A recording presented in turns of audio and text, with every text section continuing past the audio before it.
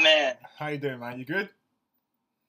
I'm good. What about you, man? Not too bad, not too bad. Looking good, man. Looking good. Liking the Uh, views. you,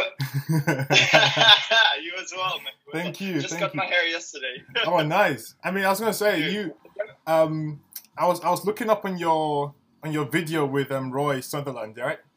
And I was gonna say, first of all, big yeah. ups for getting that chat with him. I don't know how you did it, how you got a call and talk with him, but you look literally exactly He's, the he's, same. he's people always say that to me because I'm half Surinamese, half Dutch, and Ah, in Surinamese, yeah, in Surinamese culture, maybe it's the same in what's your origin? What's your ethnicity? I'm Nigerian. Okay, maybe it's the same for Nigerian people as well, but Surinamese people always, your hair as a guy always needs to be on point. So Mm, usually you go to the barbers like every week. yep, Yeah, yep, it's I not hear like you. Western culture, like No, no, once a I, month. I, I completely understand Exactly. you. When I was much younger, my parents would always make sure that my hair was cut all the time. Actually, I never liked it. I Exactly. never liked it. But then growing up, they started letting me, play around with my hair, but they still wanted it to be neat. I mean, I'll Yeah, still make sure the sides are shaved, yeah, everything's neat.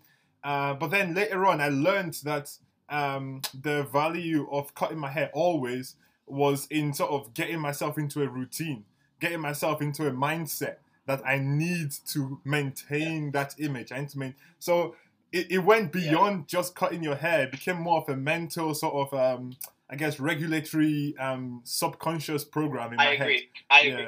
Yeah, Yeah, you always look presentable. And definitely.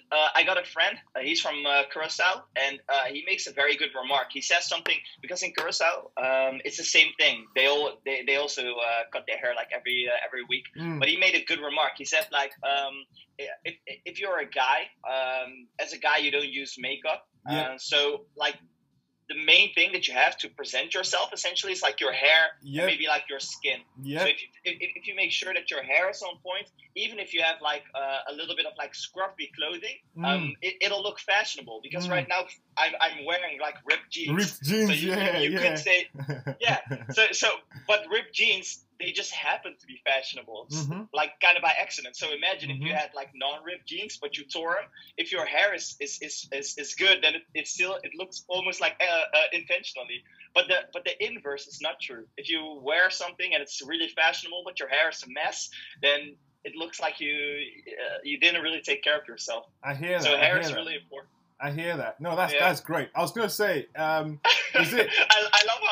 I love how we kick this off with hair, hair and No, it's fashion. it's perfect because I think as well for you, the way I've seen obviously from your pictures and from that video as well, the hair is like a signature, man. You've got it as a Yeah. signature, so that's good. At least, if I don't remember anything, I remember the hair, the line right there, perfect. Yo, Oh man, where are you based? You sound like a little bit like UK, yes, Londonish or something. yes, yes. I'm in the UK right now. I'm in Sheffield right now, actually. Okay, It's actually okay. great that you're able to pick that up because a lot of people in the UK can't really tell where my accent is from because it's actually a mix of like seven different things.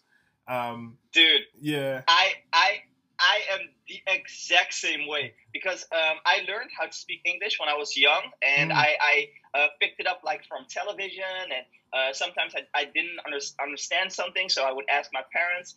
But as a result, I also remember quite a few words where I learned them from. So, for yeah. example, the word reckon. I remember that I learned reckon by watching a Star Trek episode, and it was this dude who was Scottish, and he used to say reckon.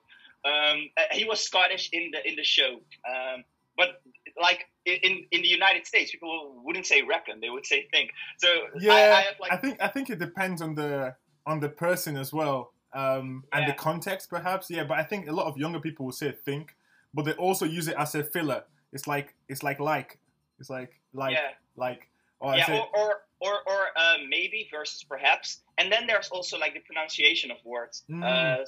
Like how do you pronounce water, or how do you pronounce like different things? But because I picked up English from the television, there are so many like some words are maybe like a little bit more UK, some are like a little bit more no, US. very much, So very much, it's a mess. very much so. When I was in university, I had friends from. Yeah, for example, the way you said university, you put an emphasis on the T. So instead of like university, where you like kind of like swallow the T, Mm-hmm. In UK it's more like university. It's like Yeah, slightly more I hear pronounced. that. I hear that. But It's again, funny. Yeah. it could just be my accent because the Nigerian side of my accent makes me like the T's, the D's. I hit them really hard, Show no mercy. I really, for real, like I hit them hard. finish it, like completely. No, that's so true. Yeah, but That's- what about you? Are you American then? No. Dutch. No, Dutch I mean, and Surinamese. where are you based right now? I'm sorry. I apologize. No, it's Holland. alright. The Oh, Netherlands. Netherlands, nice. How? Yeah, I mean, yeah. how long have you lived there for? What's your story? How you got there? All my life, man. Oh, Entire life, sick. born and raised. Sick. Yeah. That's really cool, man. How have you found it then in Holland then? Especially just during this period and just generally. Yeah. I'm at home a lot because I study a lot, like reading and researching, remote working. So before Corona, I was at home a lot, and right now during Corona, I'm still at home a lot. So I don't feel like much has changed in that sense. Sure. Except for training. So I do a kind of like capoeira, but without the dancing. It's like nice. an extreme version of gymnastics, but with kicks and whatever. It's called tricking. But all the gyms were closed, so that was an aspect that changed during COVID. But what I think about Holland in general, before I really started traveling, it's hard to compare it because you just don't know any better. Yeah. And when I started traveling, I really started appreciating the Netherlands much more. For example, there are things that are really awesome if you go to Spain, for example, like the weather and like how you're always in the vicinity of a beach, and just something about the culture. But some things that are so cool about Holland is everything is taken care of really well. So the infrastructure is amazing, public transport. I dislike it, so I prefer a car, but like you can get everywhere with public transportation. Yeah. It's just a little bit inconvenient sometimes with keeping track of how of the times that you need to get back, etc. But compared to like the United States or many other places, it's amazing, very affordable as well. Technology-wise, Holland is oftentimes leading because startups that start in San Francisco, etc., when they want to start their I know a lot of people are moving to Holland as well for startups as well. Yeah, it's big. The community is thriving. Yeah, it's very small, so it's easy to test your idea in a small controlled experiment, and that experiment is essentially then the Netherlands, and then you can roll it out to other countries. So oftentimes when there's some sort of new innovation, we are one of the first to get it, usually just like right after the United States. So the US sometimes invents something and we get it first, or the other way around. There are some startups that come from Holland as well, like TomTom, the navigation thing. It's a good place to live. I like it here. No, it sounds sick. I've heard a lot of good things. I have a friend that lives in Rotterdam, and beautiful city. Yeah. I mean, she's very much into the arts, so she loves it. And she always tells me, because everyone always mentions Netherlands, but I actually myself, everyone always mentions like Amsterdam, but personally myself, I've never been to Amsterdam. Whenever I think of Holland or Netherlands, I always think of Rotterdam, just because of the sort Me too. Just because of the idea, and it just looks beautiful. It looks a lot more calmer. Amsterdam is more like a museum. Amsterdam is there's if you go to Rotterdam and then you go to another city in Holland, there's they are very similar. Mm. However, if you go to Amsterdam and then you go to any other city in Holland, they are orthogonal. Like they're night and day different. So Amsterdam is very unique because it feels like it's completely designed for tourists. Yes. So it feels very strange. Even to me, it feels very surreal. It doesn't feel like Holland at all. It's good to check it out because then you have something to compare it with. Defo. Yeah. I was actually gonna say I completely forgot this at the beginning, and it's okay if it's not good with you, but I tend to record my meetings because I just find them super insightful. Again, I find them useful as well for the host and the guests, so I can share them with you, so you can use it for whatever you want as well. Sure. So just let me know if that's not okay. I can stop it and delete it. And it's fine. Yeah, no worries. No, it's fine. It's funny because I was talking to a friend and I've had quite a few very interesting. My chair wouldn't move. I had quite a few very interesting chats, and afterwards I was like, "God damn, I should have recorded it." So I was just talking with a friend about this. But what software do you use? Because I know there are screen capturing softwares, but what about like the audio? I'll see. At the moment, I'm literally just using the default MacBook one. Literally.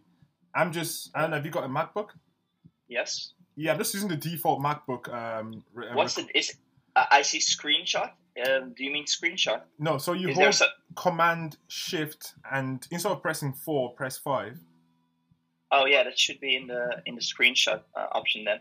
Let me so if you do Command Shift 5, it should give you the option. Then it says record just there, and then you can record it. But and that works fine.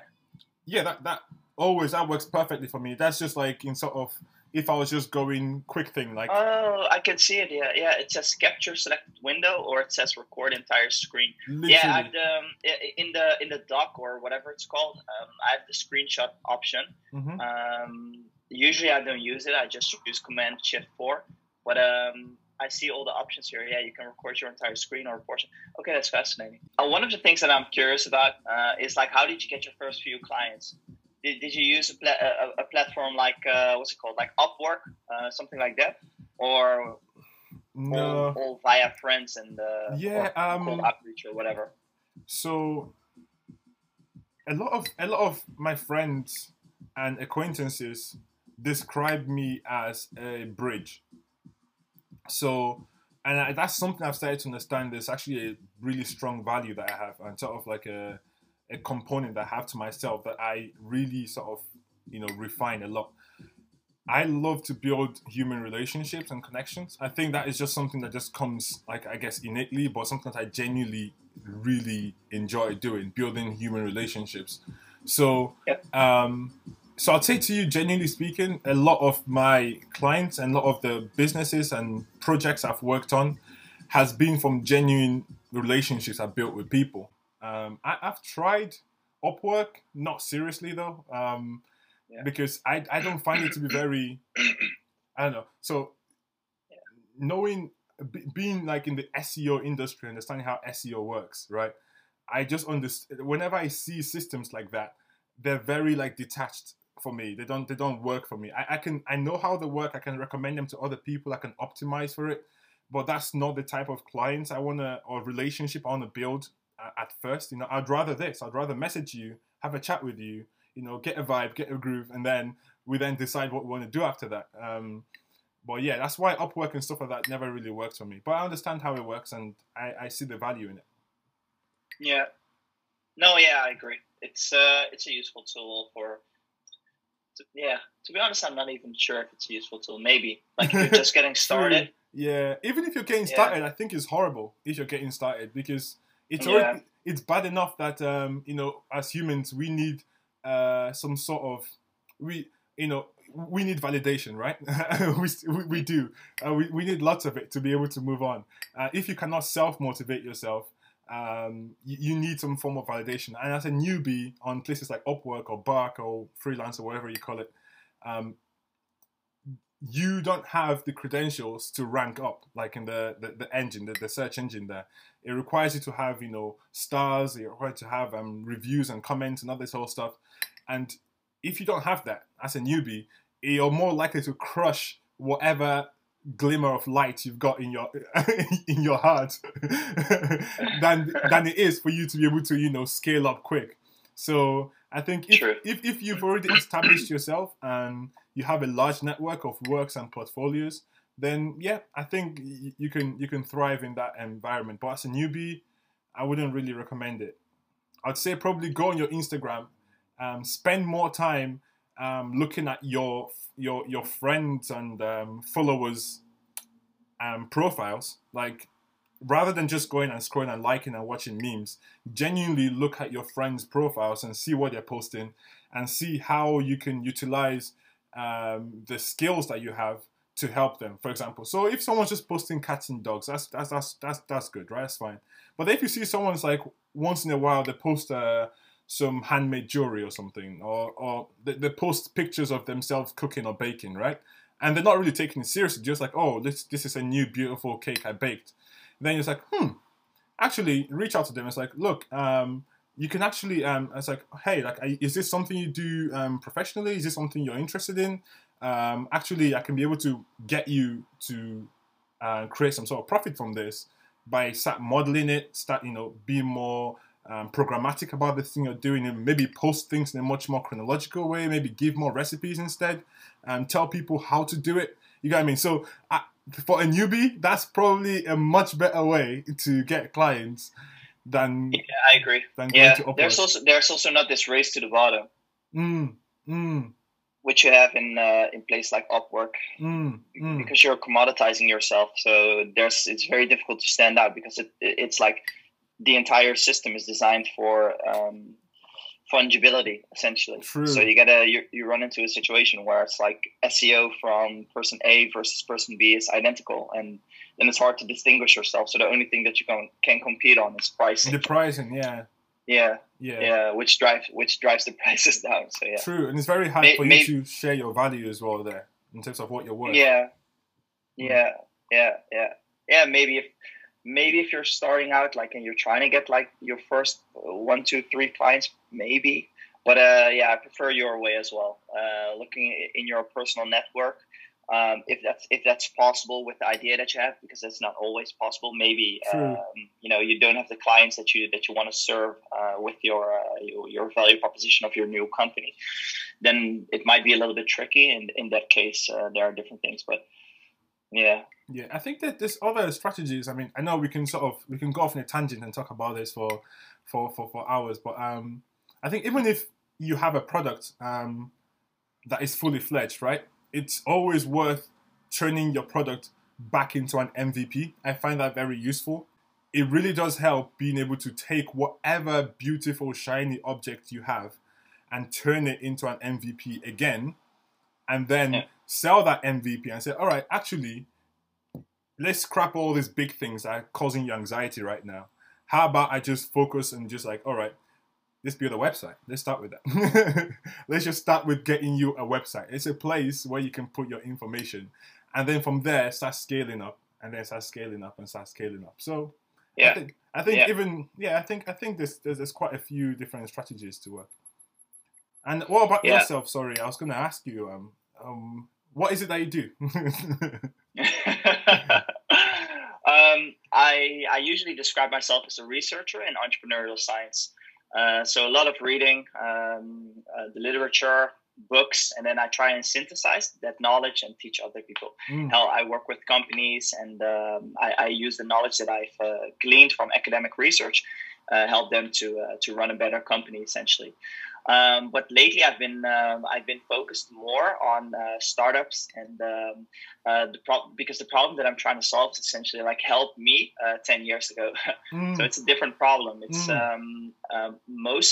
I see a few buckets of people who are trying to quote unquote like help founders.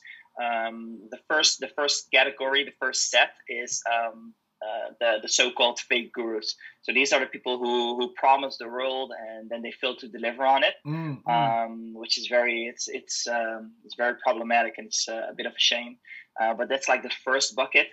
The second bucket are essentially like the VCs, the people who give free information. Oftentimes, it's a higher quality of information because it's not like those fake gurus. However, as the saying goes, nothing is ever free. If it's free, then you're the product. And in those cases, it's essentially like a lead magnet that they use in order to, get you into their VC firm. Be it you applying to an accelerator or a deal flow for angels or what have you. And that advice also tends to be highly skewed because of the ways those companies tend to work. Essentially what they're looking for is like a few blowout successes because of the power law. So you're not in a more technical explanation. Essentially, here the problem is ergodicity. So there are like two ways that you can remove noise from a system. The first way is you have a large set of say 1,000 people, and then you average over that entire set.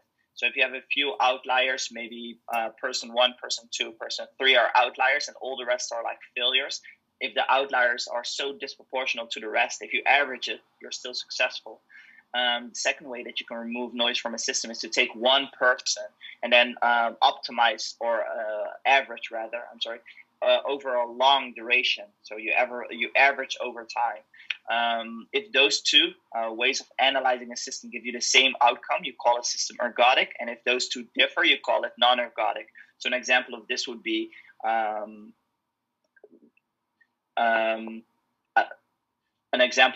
like if you go to the casino, there's a difference between 1,000 people going to a casino, and then they because there's of the sheer volume of people that are going, or maybe 10K, someone is gonna win. And how do you look at like what's going on? If that person who's winning, if they divide their money among like all the participants, if you have like a huge group, that's one particular type of situation, but that's not representative of the real world. So that would be a wrong way to analyze the system. So how would you analyze it? You would look at what happens if one person plays for a very long period of time. And then what you see is that if you analyze it with the first methodology, where you take the average of the group, then you'd say like, oh, this is such a good strategy. Just go to the casino and you'll win. But that's only because of that built-in assumption that you're going to divide the money amongst all of the players. I see. But the second situation is much more realistic. And that is something that I think is a problem with the second category, where you have these VCs and the accelerators and all of that stuff. The advice that they give is mainly focused on helping themselves. So they don't care if they have a very, very large set of founders who are quote unquote playing the game. They don't care if it's you who starts a $1 billion company or me, because it doesn't matter because they're in the same set. From their perspective, what they're doing is they're pushing 1,000 founders off a cliff, and as long as one person in that entire set flies, it's all good. It doesn't matter that the rest plummets to their death. But it does matter if you're not that one person. Then it's fucked. So the third, it's like a Hunger Games for startups. Yes, exactly. That's an excellent way of putting it.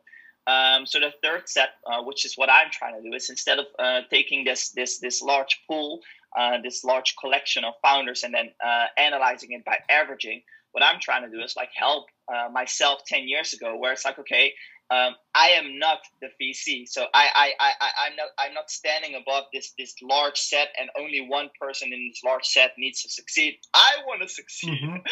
So the problem that I'm trying to solve is slightly adjacent to the problem that they are solving. What I'm trying to solve is like, how can you help an average founder get to success? And I define success as like 3K a month ish. If you keep your burn low, then 3K a month it's life changing for a lot of people. Maybe it allows you to quit your job, or as a supplemental income. It's insane. And obviously, as you start a business tends to grow or decline. It doesn't really stagnate usually. So it's a starting point. So it can always go up if you want to. So that's a problem that I'm trying to solve. So it's a different problem.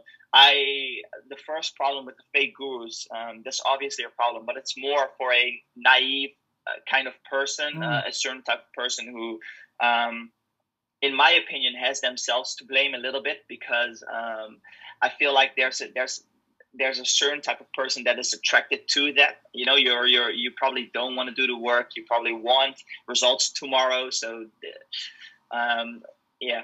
And it could be also just the desire for community, man. I think that's one thing that's super like key now, is that a lot of people want to affiliate themselves to something, and what these gurus are really good at doing is tapping into that sort of primate herd mentality in most people. So while some people are actually naive, some people could be the most intelligent person. Like think Tom Cruise, you know, with Scientology. Like they could be quite, you know, intelligent and quite, you know, up and going.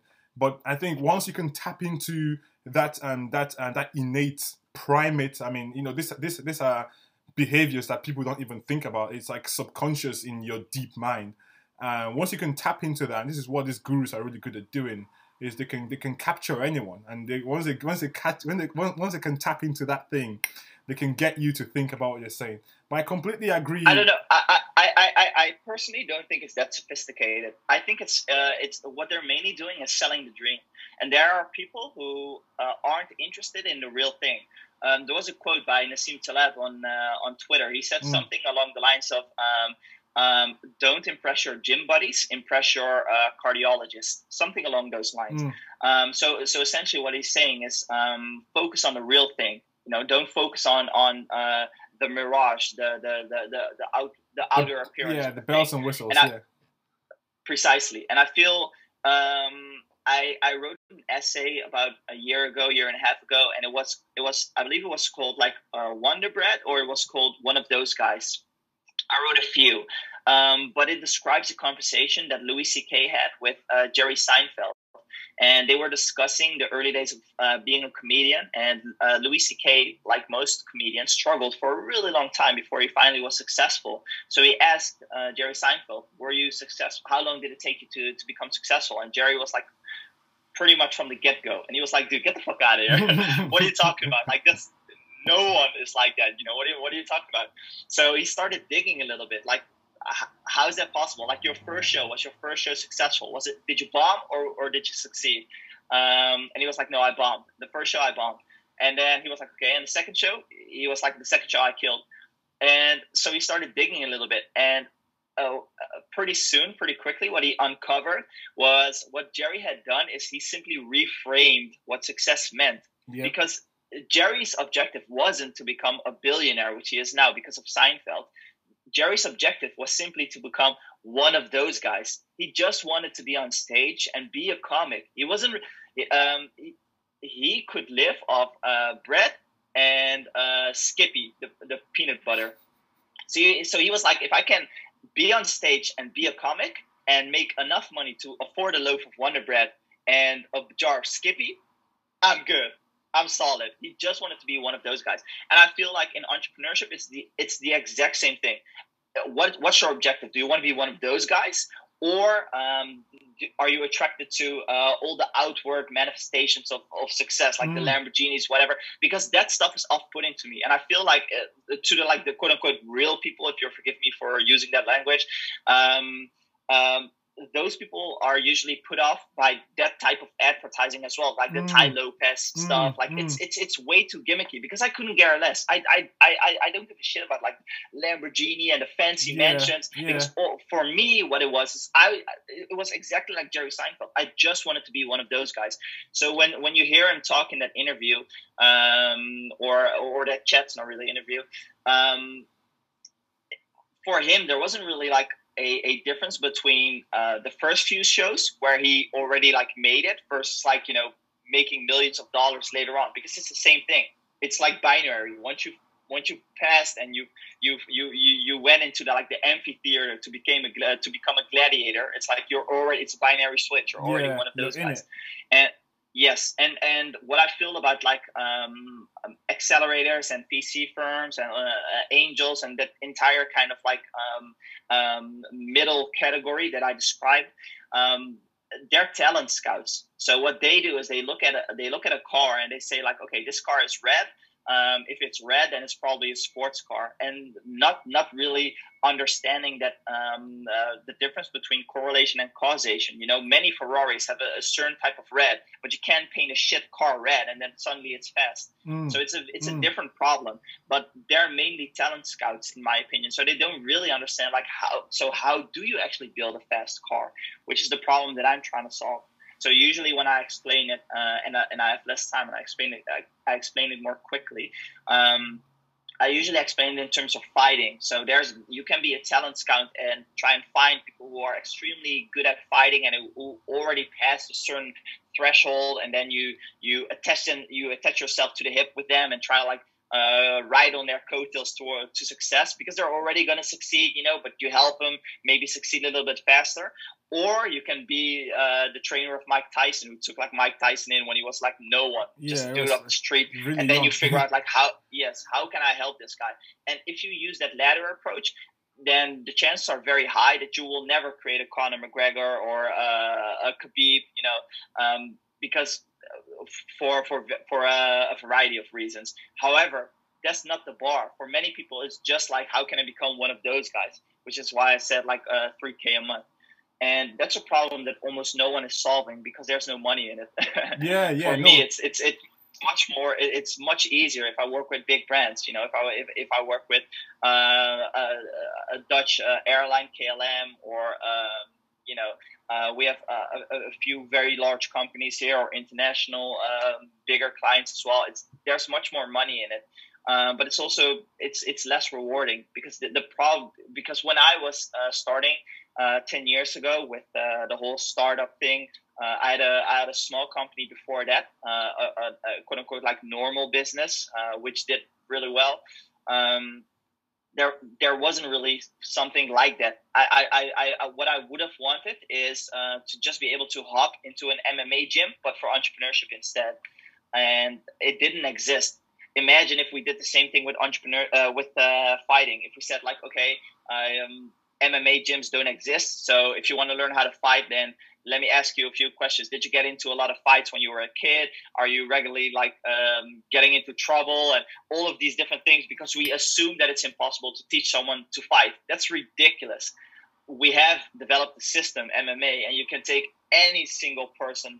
If they can walk, they're good. You can put them in an MMA gym. If they're the only thing that they need, there's nothing else that's required. The only thing that they need is conscientiousness, a willingness to do the work. Mm-hmm. If they do the work, 1 year, maybe 2 years, compared to an average person who had no training, it's not even funny. It's a different level. It's night and day different. And for some reason, the first group of people promises that, the fake gurus, they make that promise, but they fail to deliver on it.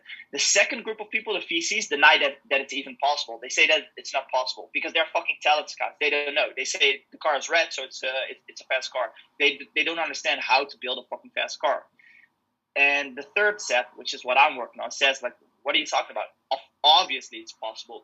Take one thing, for example, customer development, teach a person how to do customer development, and they'll drastically improve their chance of success. Mm-hmm. You know, things like behavior design, like how do you actually get people started? In the beginning of the conversation, you mentioned something about helping that woman scale back and do something that's simple and then letting it escalate. That's essentially a part of behavior design. Stuff like that. And there are a million things like that. So if you help people do that, it's the exact same thing that as MMA, where you have a person and you create a night and day difference in a certain period of time. So yeah, that's a problem that I'm working on, man. No, man, I think that's very well put. And as you're speaking there, you actually cognitively helped me put a lot of words to concepts that I've been thinking about. So thank you. I think you're welcome. Yeah, you've helped me put words to it, and I think one of the things that you I'll just touch on a few things you said. So. Actually, you mentioned ergodicity, so I'm going to look up on that. That concept hasn't come across my mind yet, so I would definitely look up on that. But you mentioned that thing about actually helping people, like sort of, rather than looking at it in the startup way, where you're trying to pick one person, you're thinking, how would I do it 10 years ago? Which just, it gives me the I don't know if you've seen the film Tenet. Have you seen it? Quite recent, Yes. Christopher Nolan. Yeah, it's like, Dude, it's like Tenet fucking vibes. loved it. It's like Tenet vibes, yeah. I love everything from Christopher Nolan. Look, All that stuff. same here as well, man. So it gave me Tenet vibes, where right now you've seen what the future is, per se, quote unquote. So you're going back to see how can I reach that future without actually taking that journey to reach the future. Exactly. I'm reversing entropy. That's Exactly. And I know what's going on. that right there pinpoints exactly the reason and the drive as well for myself in terms of utilizing tech to drive smart decision making. That literally right there sort of puts it all in. I guess gives it a sort of a visual element. And it's all a matter of perspective. Which perspective do you take? Do you take the perspective of there's a large group of people, 1,000 people, and as long as one person succeeds, I'm successful?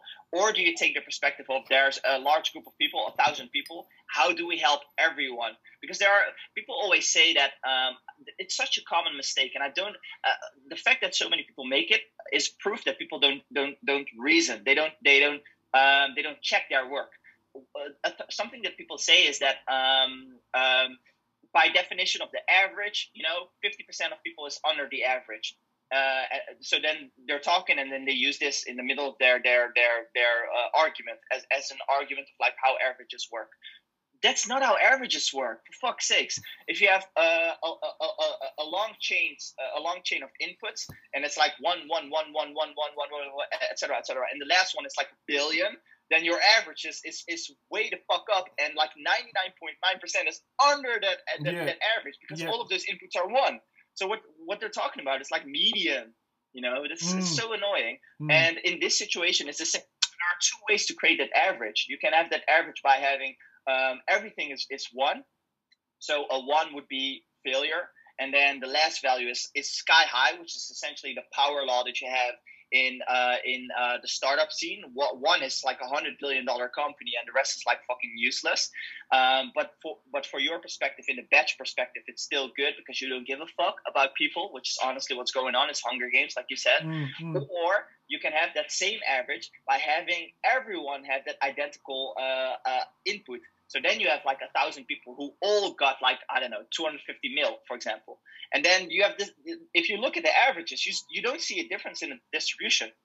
The average look the same. You see 250, you see 250, you're like, okay, these are the exact same. But then when you see the distribution, one is like a flat line because everyone has the same output, and the other one is like this power law. Yes. So the difference is like, do you want one person to like hyper succeed, or do you want everyone to succeed to some extent? And there are different problems, and people don't even acknowledge that there are different problems, which is super frustrating. Which is why so much advice that accelerators and PCs give, it's nonsense. It's baloney. It's counterproductive. But you also make a good point, though, is that it's also not profitable in that sense. Where that's true. It requires a lot more work to be profitable. But then again, it comes down to what does success look like to you. Very similar to me as well. For me, success is not having a Lambo or being able to have all this stuff that I'm not using. My burn is low, 5K a month. I'm good, and anything over it's great. But I can live on 5K. For me, it's if you're in San Francisco, all of that stuff, I get it. It's more expensive, but like, move. There are so many places on earth where it's like fucking cheap. It's one of the simplest ways to increase your effective income, essentially. Like I have friends who live in Bali, and if it's possible, because you're young, for example, then go do that. Maybe if you have a family, you live somewhere else, but even if you have a family, like, and you live in the UK and you're in London, it's very expensive. But there are so many other places in England where it's much more affordable. Go somewhere else outside the city, and you're effectively earning twice as much because you're decreasing your burn by a lot. So if people are willing to be a little bit creative, and it also depends on your ambition. If you want more money and because you want to live somewhere, then go for it. But it's the same thing with the MMA gym. You can help people get to a certain level, and then if they want to keep going and they do want to, become like a Conor McGregor or whatever, then go for it. Nothing is stopping you from, continuing to get better. But not everyone wants to be a bodybuilder. Some people just want to put on a little bit of body mass, muscle mass. And they want to cut a little bit of body fat, and they just want to be like in shape. And there are different bodies that people want to have. So that's fine too. So it depends on what you want. But if you're willing to cut your burn because you're not interested in trying to get to like X many millions of dollars in ARR, you can be more flexible. I was gonna say, I've got a question for you. So what things on a larger scale, like for example money, right? What things do you see to be of value to you right now in terms of these things genuinely will streamline my life and also help me to get to where I want to be? Obviously, we live in a society that's very much monetary and money driven, so it makes sense that money is one of those things. But putting money aside, what things would you say right now are of deep value to you, that these things would genuinely help to make things around you much more streamlined and help you get to where you want to go? Yeah, connections with the right people, networking. I'd say connections and environment, because those are not the same. Because what we're doing right now is a connection, but the environment is still I'm in this place and you're in that place. So it's different from being in an environment. It's like getting the exact same information on MMA via YouTube or via an online course, and then trying to train it with a friend, in your city, versus being in a gym and having the information is identical, but you're in a gym and the environment is different. Like I said, I'm a tricker, so I do all these kinds of flips and whatever. When I went to Australia for a gathering, there were a lot of incredible trickers, and there were also a few trickers that I viewed as not as good as me, but they were doing some crazy tricks that I wasn't able to do. I had been training them for a period of time, but I couldn't land them. What happens when you see a lot of good people do something is your brain can discount it a little bit. Your brain can say, well, those guys are smaller, they're lighter.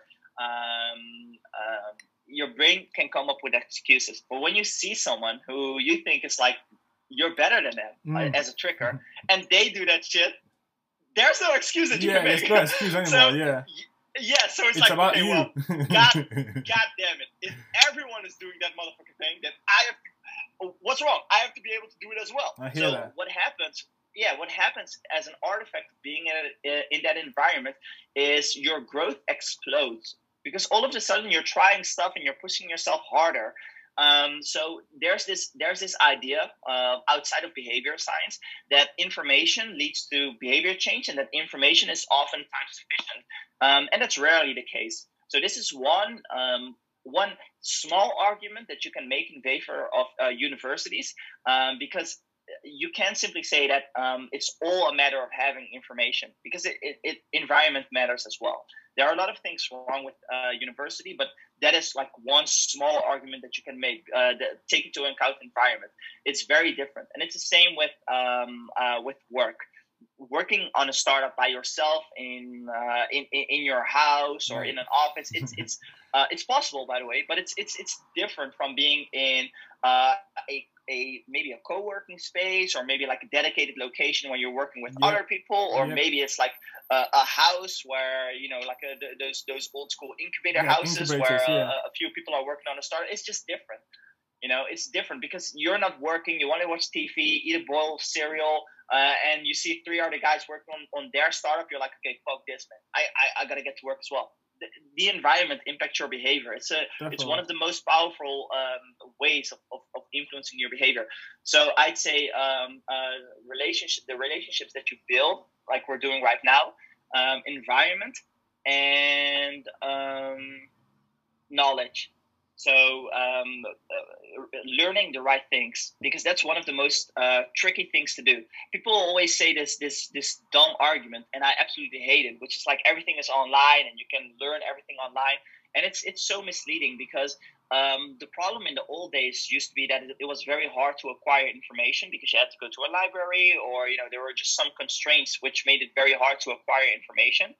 But right now, if you think of like a U-shaped curve, the problem that we have right now is that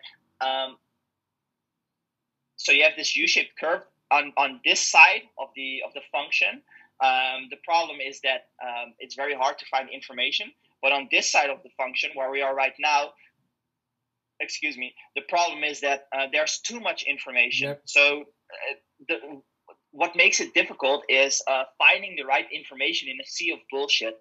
And if you look at like an area of physics and you look at like Newtonian mechanics, it's very falsifiable. So you can make a statement on how gravity works, for example, and you can describe it with Newtonian mechanics, and people can test it.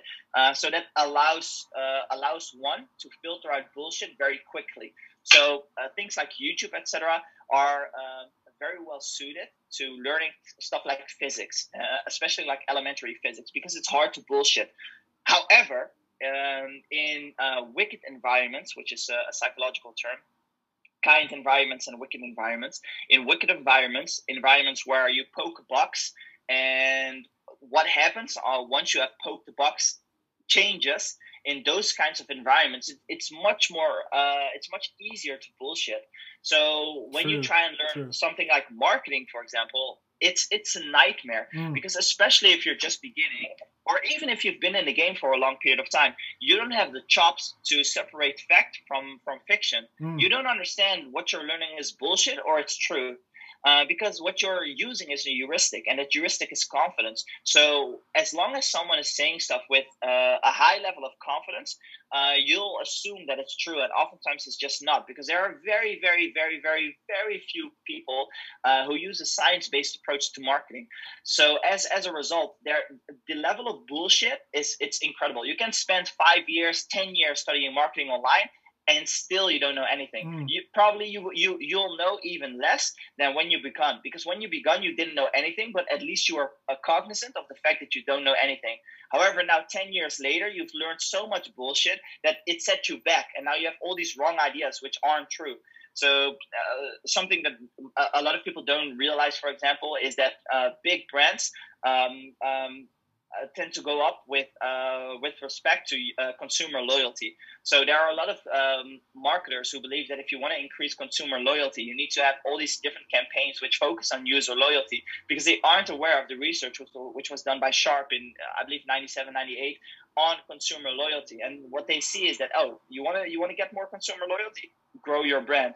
Just focus on market penetration, and as an artifact of market penetration, you'll have more mind share. Your availability goes up because the product can be bought in various locations. So consumer loyalty goes up because the consumer isn't really paying attention to you. So simply by being available in more locations, it's easier for them to buy.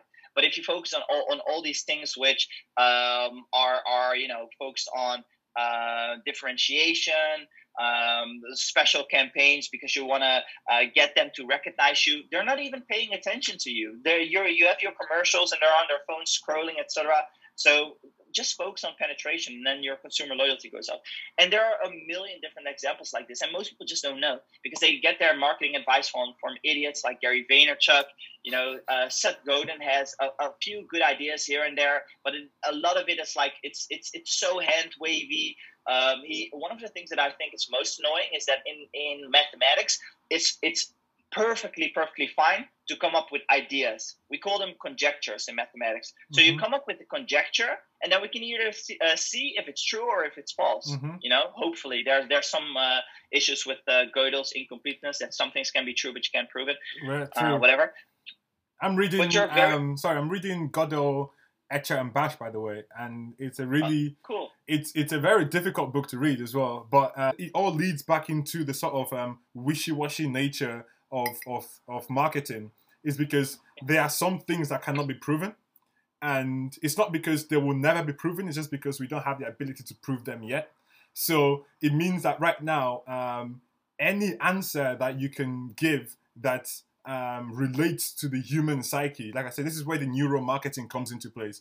That's why brands are no longer focusing on fact anymore. They're focusing on memes, because memes talk directly to the person's emotion, right? So it all ties back to that. It's like, you know, many things that you cannot prove that exist at the moment. You can find any description for it, any description for it. And as long as that description makes sense to the audience will buy it. It's even worse than that, because what you're saying is 100% true, but it's one step further.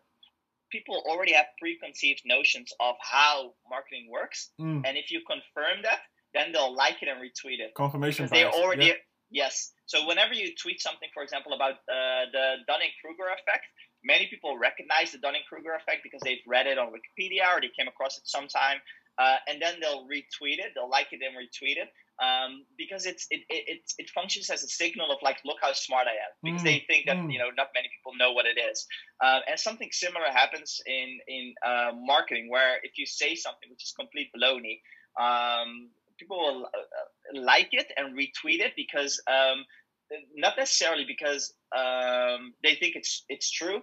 I think that they do think it's true because they aren't thinking about it rigorously, but more as a way of like showing off. Like, okay, yeah, let me retweet it because I can show off like that I'm knowledgeable, and that would be fine.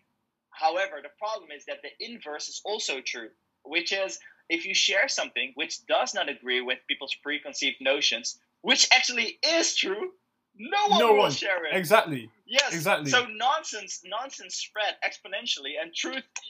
It's why all of the marketing professors have a following of precisely 12 fucking people. Yeah. You know. Yeah. No, but it just doesn't spread, and you have all those. I call it intellectual fast food or fucking mouth breathers. You have all these idiots. Chris H, whatever his name is on Twitter. Alex Garcia. Trung, whatever. You have all these idiots who talk about marketing, and they're literally making shit up. They're pulling it out of their fucking ass. It's like they go to the Apple landing page, and it's black and white. So hey, you need to be black and white. 7 lessons from Apple. Be black and white. You too can be a trillionaire. That is and so true. It It boggles my mind how fucking moronic it is. Because if you look at like mathematics or physics, you can do the exact same thing. You can make shit up. However, check it. You need to prove verify. it. Yeah, prove it. Verify. Because I can say, okay, pi is irrational. How do I know? Because the sky is blue. What the fuck are you talking about? You can create random reasons, or I can say pi is irrational because pi consists of 2 letters, pi. You know, you can make random shit up. You know, and that's how math works. You know, someone has a hunch, and then they try and come up with a proof.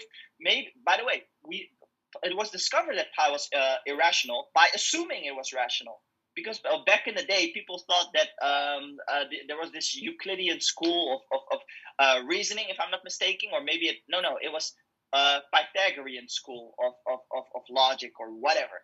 And they thought that the entire world could be expressed into fractions. And discovering that there are irrational numbers was a huge problem because they weren't comfortable with it, which is an ongoing theme in mathematics and physics as well. Because you had the same thing when Cantor discovered that not all infinities have the same cardinality, the same size. Interesting.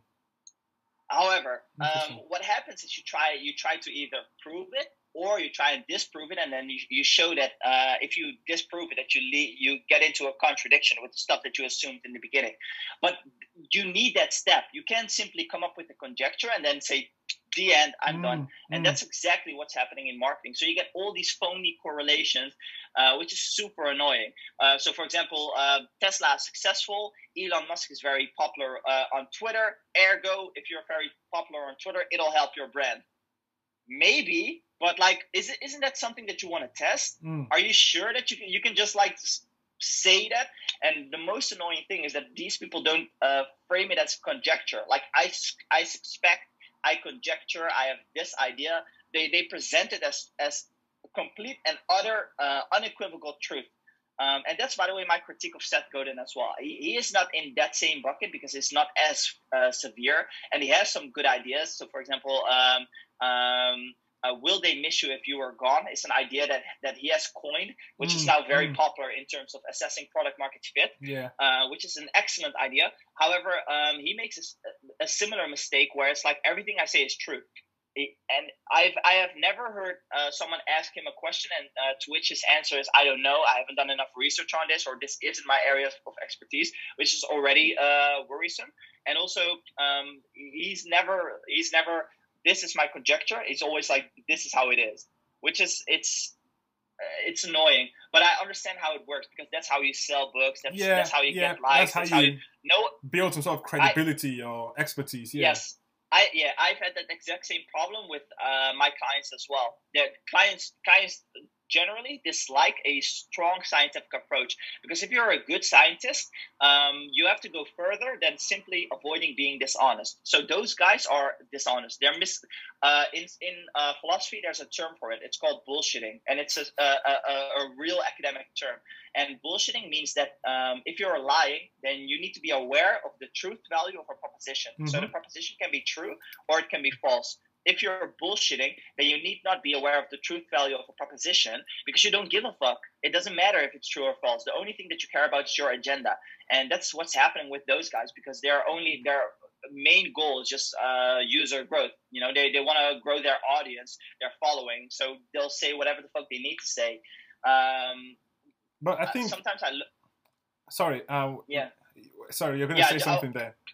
Yeah, I was just going to say, sometimes I lose respect for people who are so horny for the outcome, because there are some people that I respect and they're like, I really respect this dude because he has so many followers. And it's like, okay, really? Doesn't it matter like how you got there? Like if we're going to celebrate people who are rich, don't you think like how you got rich matters? Like what if you killed a bunch of people and you took all their money? Like the outcome is the same, but the way you achieved it, surely we need to take that into account, right? Yeah. So, yeah. But I think there's something right now with people. Definitely, I think there's this massive disassociation that's going on, though. So I think the more, and this is just more from a sort of, like I said, behavioral science perspective, I guess even evolutionary in a sense. So as we're being more online, we're becoming more detached. We're disassociating ourselves a lot from ourselves, actually. Like just the fact that I can talk to you over over Zoom makes me sort of, feel less. Feel less the importance of meeting you face to face, if that makes sense. Yeah. So that's true. I'm not saying that the value of it goes away. Of course, it's still super important that we can meet face to face. But there's a disassociation going on, especially when you sit on Instagram or Twitter and you're raging and you're telling someone how shit they are, whatever it is they've done. I think that in itself has led to a position where people are losing self-criticism.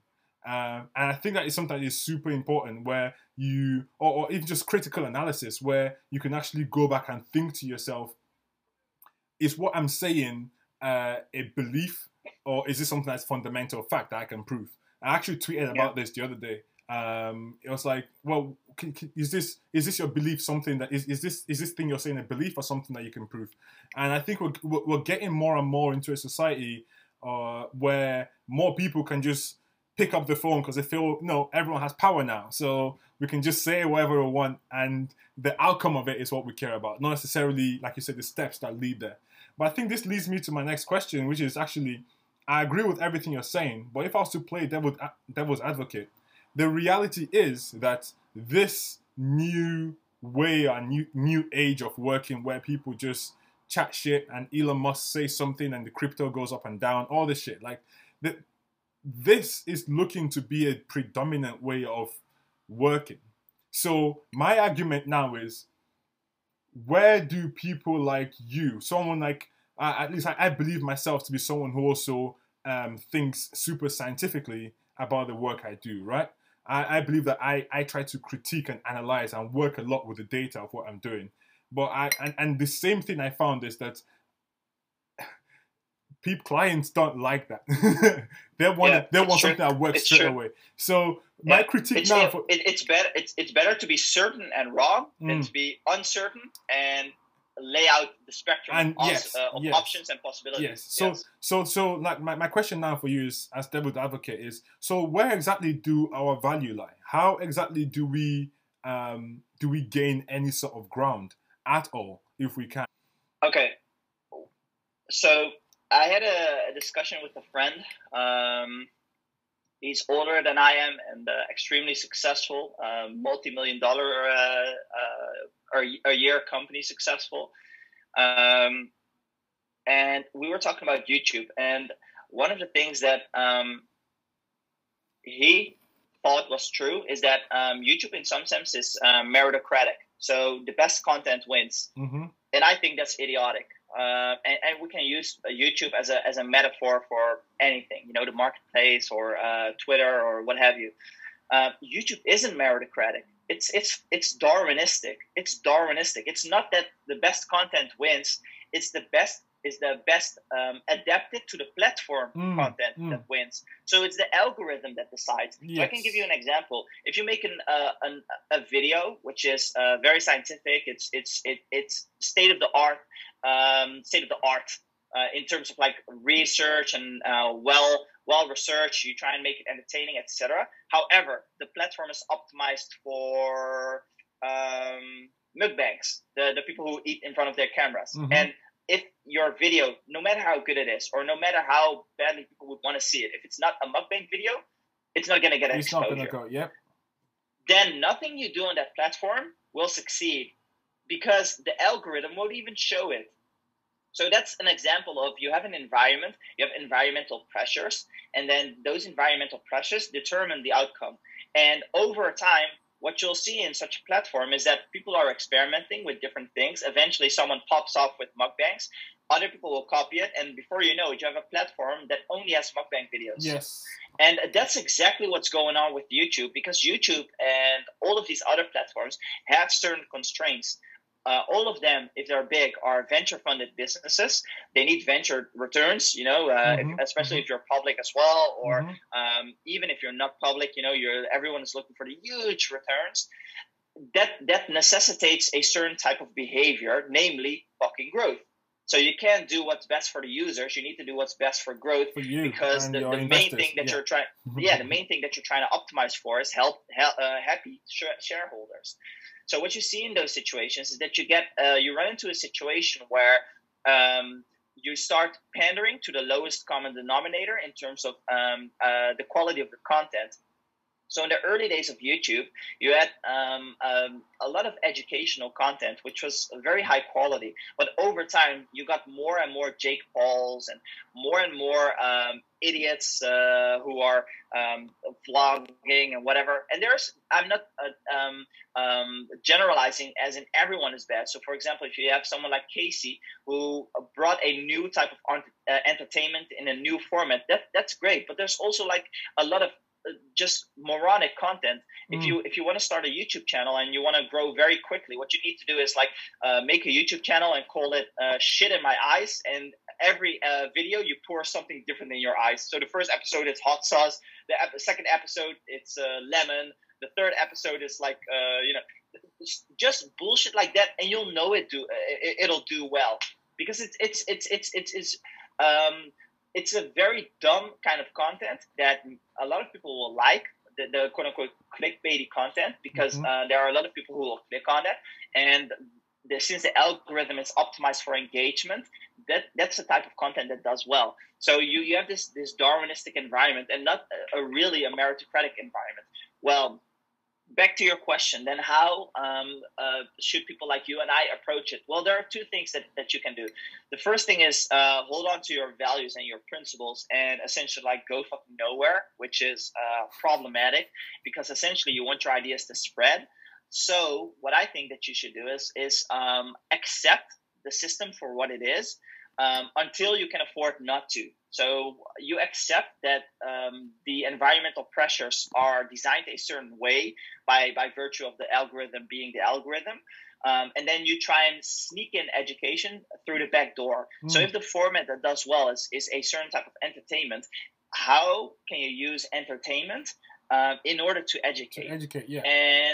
And once your audience reaches a certain size, and you're able to live off of it, or you're able to do the things that you want to do, then you can do whatever the fuck you want. So you see this with some people who write a few best-selling books, and then afterwards they can create the content they want, because now they have a sufficiently sufficiently large audience. Seth Godin sometimes refers to it as the minimum viable audience, like the smallest audience that you need in order to sustain the work that you want to do. So that's a possibility. Another option, or maybe it's part of the first option that I mentioned, is simply trying to find out where your audience is and then just focus on serving them. You probably won't get as big, but you find your particular audience and you create content specifically for that type of audience. So that's what I did back in 2017, 2018, 2019. I focused on writing a more academic style of writing. It was more intellectual, more well-reasoned, trying to really construct an argument which, in my opinion, was very hard to dismantle, because I tried to come up with counter-arguments, and then I tried to address why those might be wrong. And and then you try and find the people who will engage with that type of material. So you go to different kinds of subreddits or places where you think your audience hangs out. I think that depending on the type of business that you're in, that could be a good approach, but for me it didn't work. So I think if I had to guess, I think those are two possible options that a person can take. I think the former one is probably the best one, where you give in a little bit, put your ego aside as much as it sucks, try and focus on acquiring a sufficiently large audience, and then you can do the work that you want to do, because then it can spread. Once you have something like 100K followers somewhere, your work, the work that you want to do, it can spread, because ultimately, if it doesn't get seen, then it doesn't exist in some sense. So ideas need to spread, because you're probably not not you, but a person. One is probably not in the business of writing down ideas. They're in the business of like spreading ideas and uploading them to other people's brains. That's interesting, because I say this as well to people that sort of I work with and collaborate with, or even mentor. I say to them, like with the same analogy I gave before, think of it as a tool set. When you go to your kitchen and you sit a spoon, you use that to stir your tea. If you sit a fork, you use that to pick up a piece of broccoli or whatever it is. You know what I mean? Like, you can hate Instagram all you want, but you realize that Instagram is a tool. It's just like that spoon or the fork. You get what I mean? You can use it to reach people. So, like I said, put your ego aside, put whatever preconceptions you have about it, and just find out how you can utilize that to spread the message. That's really good. Thank you. That's really, really good. I was actually going to ask again, just moving forward from this, in regards to your content. Then I can't remember exactly how I came across it. I think it must have been on Twitter, and I had come across you somehow on Twitter, and then I saw the link to your website. And I took a look at it, and straight away I love the fact that it was scientific approach, because I was like, great, this is my kind of thing, right? I find it useful in terms of like just nerding out at the actual science behind the work you're doing. So I just started thinking to myself, straight away when I see stuff like that, I start thinking to myself, I try to put myself in your shoes and say, all right, how do you get to this point? You get what I mean? So of course, straight away, I was writing a few notes actually. I was like, all right, you definitely do read a lot. You definitely do research a lot. You get what I mean? You, at least to some extent, try to put your own preconceptions and ego aside as much as you can to give a much more objective view on things. So I tried to put myself in your shoes and to see, how did you come up with this content? But then I tried to then understand, all right, if this is possible and someone's actually doing this, what is your audience like? Because you have a newsletter, you obviously have Twitter, you're not really using LinkedIn and Instagram much, but what's your audience like? Because you have amassed some sort of audience, at least to some degree. Yeah. So what are they like in regards to how they respond to it and how they engage with you? Yeah. Let me address one point that you made quickly. In my work, I don't really... quote unquote, put my ego aside and trying to make it as objective as possible, because my job is not necessarily to summarize literature. My job is to get as close to the truth as possible, and that requires me to have an opinion. For the simple reason that research can be misleading, and you can mislead by presenting the research. I mentioned something earlier during our conversation, but I never finished it, which is that as a scientist, your job is not merely to avoid being dishonest. That's like the lowest threshold. Yeah. Don't be honest. Don't lie. But that's necessary, but not sufficient. You need to go one step further, and the one step further is don't mislead. So if you look at like advertising, for example, and I'm huge on advertising, and I disagree with a lot of the critiques around advertising. But in advertising, it's okay to mislead. And that's not bad from a moral perspective, and we can have that conversation another time because maybe it'll take a while. But in advertising, don't lie, don't be dishonest. But you're in the business of misleading. You're in the because otherwise your ads would be so dry that no one would want to watch them. So if you're advertising a kind of beer. You're a beer brand. You're advertising a kind of beer, and you're doing something. I have no idea how you make beer, but you're doing something, a certain process. Let's call it X. And in your commercial, because no one else is doing it, you're gonna stress that you're doing X constantly in all of your advertising. So in your traditional advertising, in your online advertising, you're constantly talking about how you are doing X. As a scientist, that is not dishonest because you're not lying because you're doing X, but it is misleading because what you're leaving out is that everyone else does X too. But no one is talking about it. So by virtue of you stressing it, by virtue of you emphasizing, hey, we are a beer brand and we're doing X, people start associating you with that. And maybe that brings things like a higher quality, etc., and all of these different perceptions, which is what you want. So now you're creating what I call psychological economic value. You're creating value through messing with the brain and messing with perspective, perception. And that is something that we do all the time. So when you have the old saying, is the glass half full or is the glass half empty? That's messing with perception because the glass has a certain amount of liquid in it in relation to how big the container the liquid is in. So how you frame it already influences people. But you need to do that because human beings aren't computers. They can gather all of the inputs because you're limited to how much input you can get. And then there's a secondary filter where you're filtering the input that comes in via your eyes and ears or whatever in the first place.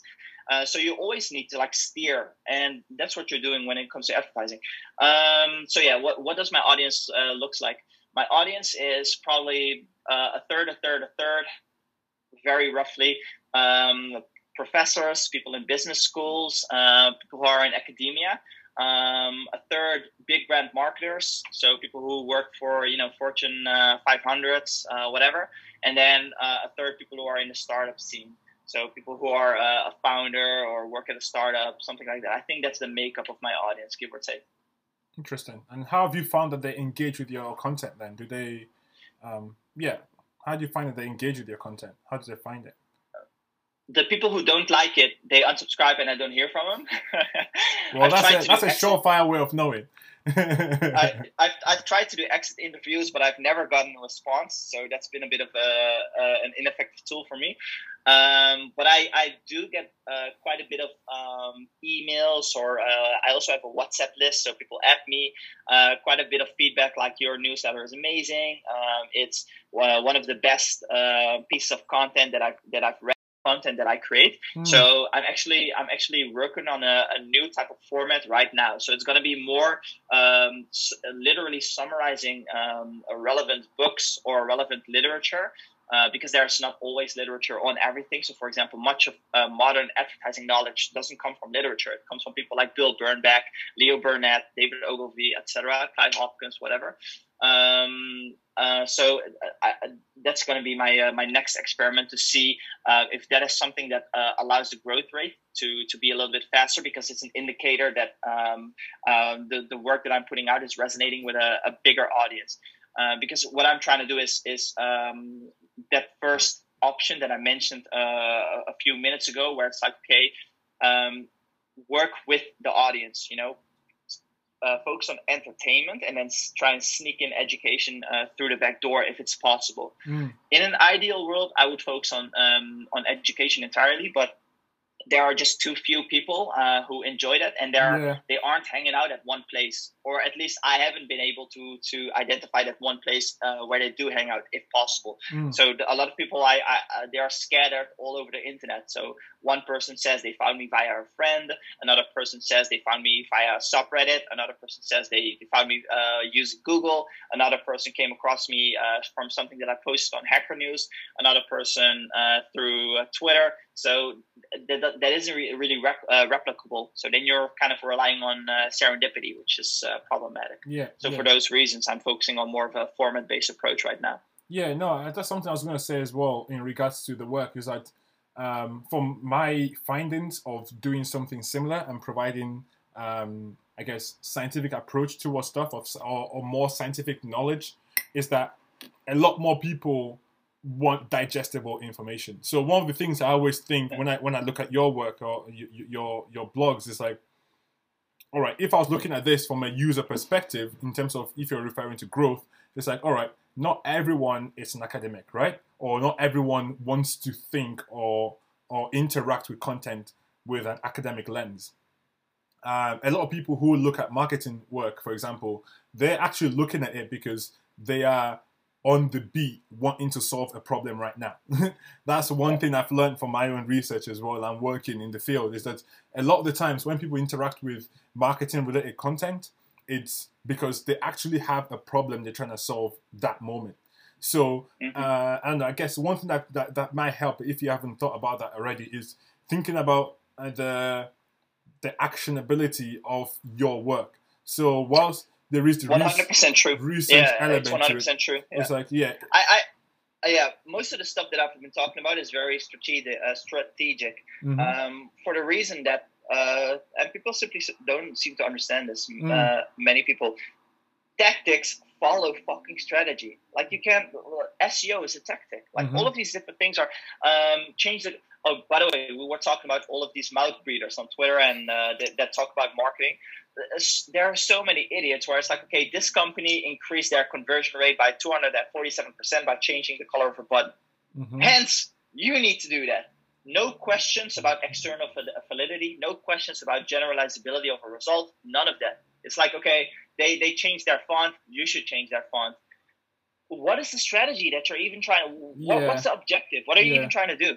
So that's why I talk about strategy and all of that stuff. But you're right. Most people, they one website that grew very quickly is Marketing Examples. The guy behind it, I adore the guy behind it. He's amazing. But the product, I just dislike the product because it's for all the reasons that I mentioned. And I don't blame him. In some sense, he's doing an absolutely terrific job because he's respecting the Darwinistic environment. He's respecting the selective pressures, which nudge your creative in a certain type of direction. But it's very correlationary. This company makes buttons red, and then I suppose the takeaway is that you should do that as well. The reason why marketing science is so complicated is because, and entrepreneurial science in general, is because of the lack of replicability of an experiment. It's very hard to control experiments, so you have a lot of confounding variables. So what makes physics so easy, straightforward rather, because easy is perhaps the wrong word, is because it's very easy to control variables. And oftentimes in a very complicated system, you don't have a complex dynamic system where variables act as a web, where each variable interacts with another variable. So right now, when I'm dropping this object, There are a lot of different things going on. We could look at temperature. We could look at molecules in the air. We could look at pressure. We could look at the color of the object. We can look at the shape of the object.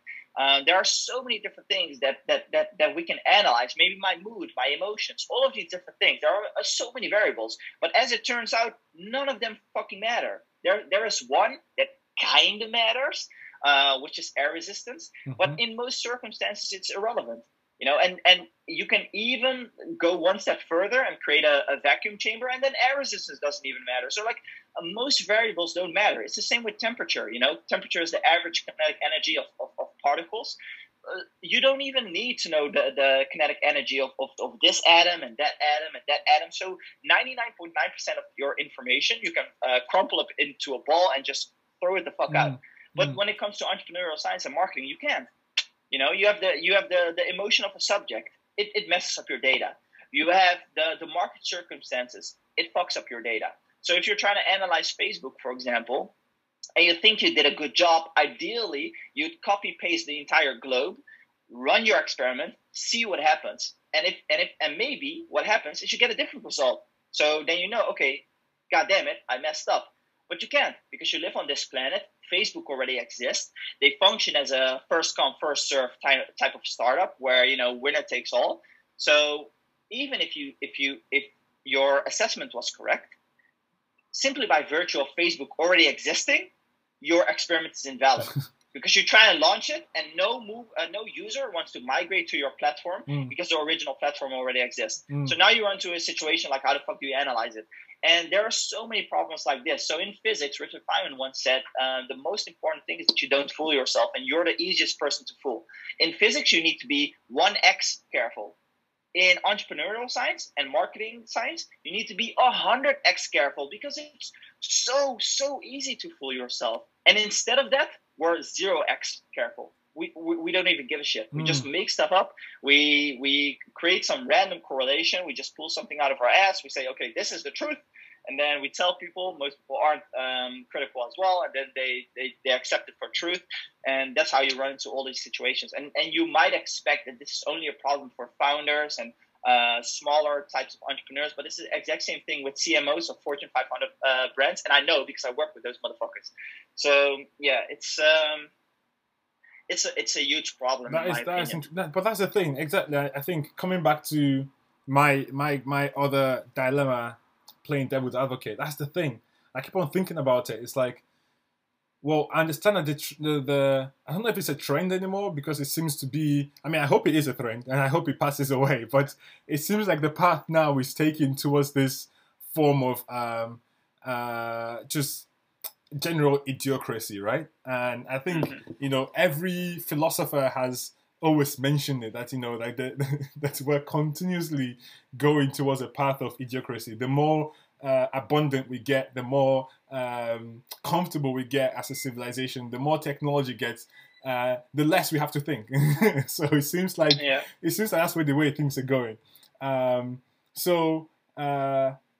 rather unfortunate that's the case. But then, how do you actually apply the work that you do right now in the real life? So when it comes down to your clients and the work you do with them, how does all the work you do manifest itself in real life? So what are the ways in which you do it? So I'm referring to now the tactics in which you use. Yeah, the difference is that there are two things. First of all, the strategy that I come up with is informed by the research and the literature, because unlike most people, I actually know what the fuck I'm talking about. The second thing that helps me in my work is I'm aware of my limitations, and I'm respectful of conjectures. So instead of believing that I have all the answers and I have infinite wisdom and I've figured everything out, I'm aware that there's a good possibility that I'm wrong. I mentioned before that marketing is what is called a wicked environment. There are two kinds of environments: kind learning environments and wicked learning environments. In a kind learning environment, you have a black box. You have an input. It goes into the system, and then the output correlates extremely nicely with the input. So an example would be, trying to determine the gravitational acceleration that is caused when, not caused, that occurs when I drop this object. It's super stable. I've done this experiment three times before your eyes, in front of your eyes, and the outcome is the same every single time. It would be incredibly frustrating if one time I drop it and it vanishes, the other time I drop it, it goes up, another time I drop it, it floats in the middle. So that's kind of what is happening when you talk about like marketing science. Plus the problem that I mentioned before, which is that you oftentimes can't even replicate the experiment, which is what I talked about with the Facebook example. So I'm aware of my limitations, which allows me to avoid mistakes, or at least point them out before they become a huge issue. So earlier in our conversation, we talked about loyalty. If you've never seen that research, and if you aren't familiar with it, if the objective is to grow consumer loyalty, you might come up with a thousand different tactics, which are designing all sorts of campaigns that you want to run in order to increase loyalty.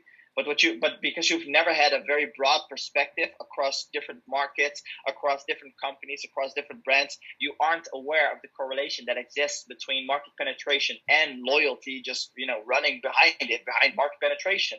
So you would try 10 tactics, none of them work, and you wouldn't understand why.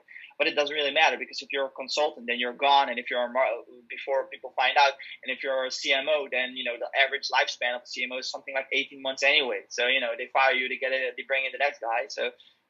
So that's how my work, that's how my knowledge informs my work, simply by knowing what to do and knowing what to avoid. And then you can create the tactics that follow. So the tactics are the same as everyone else.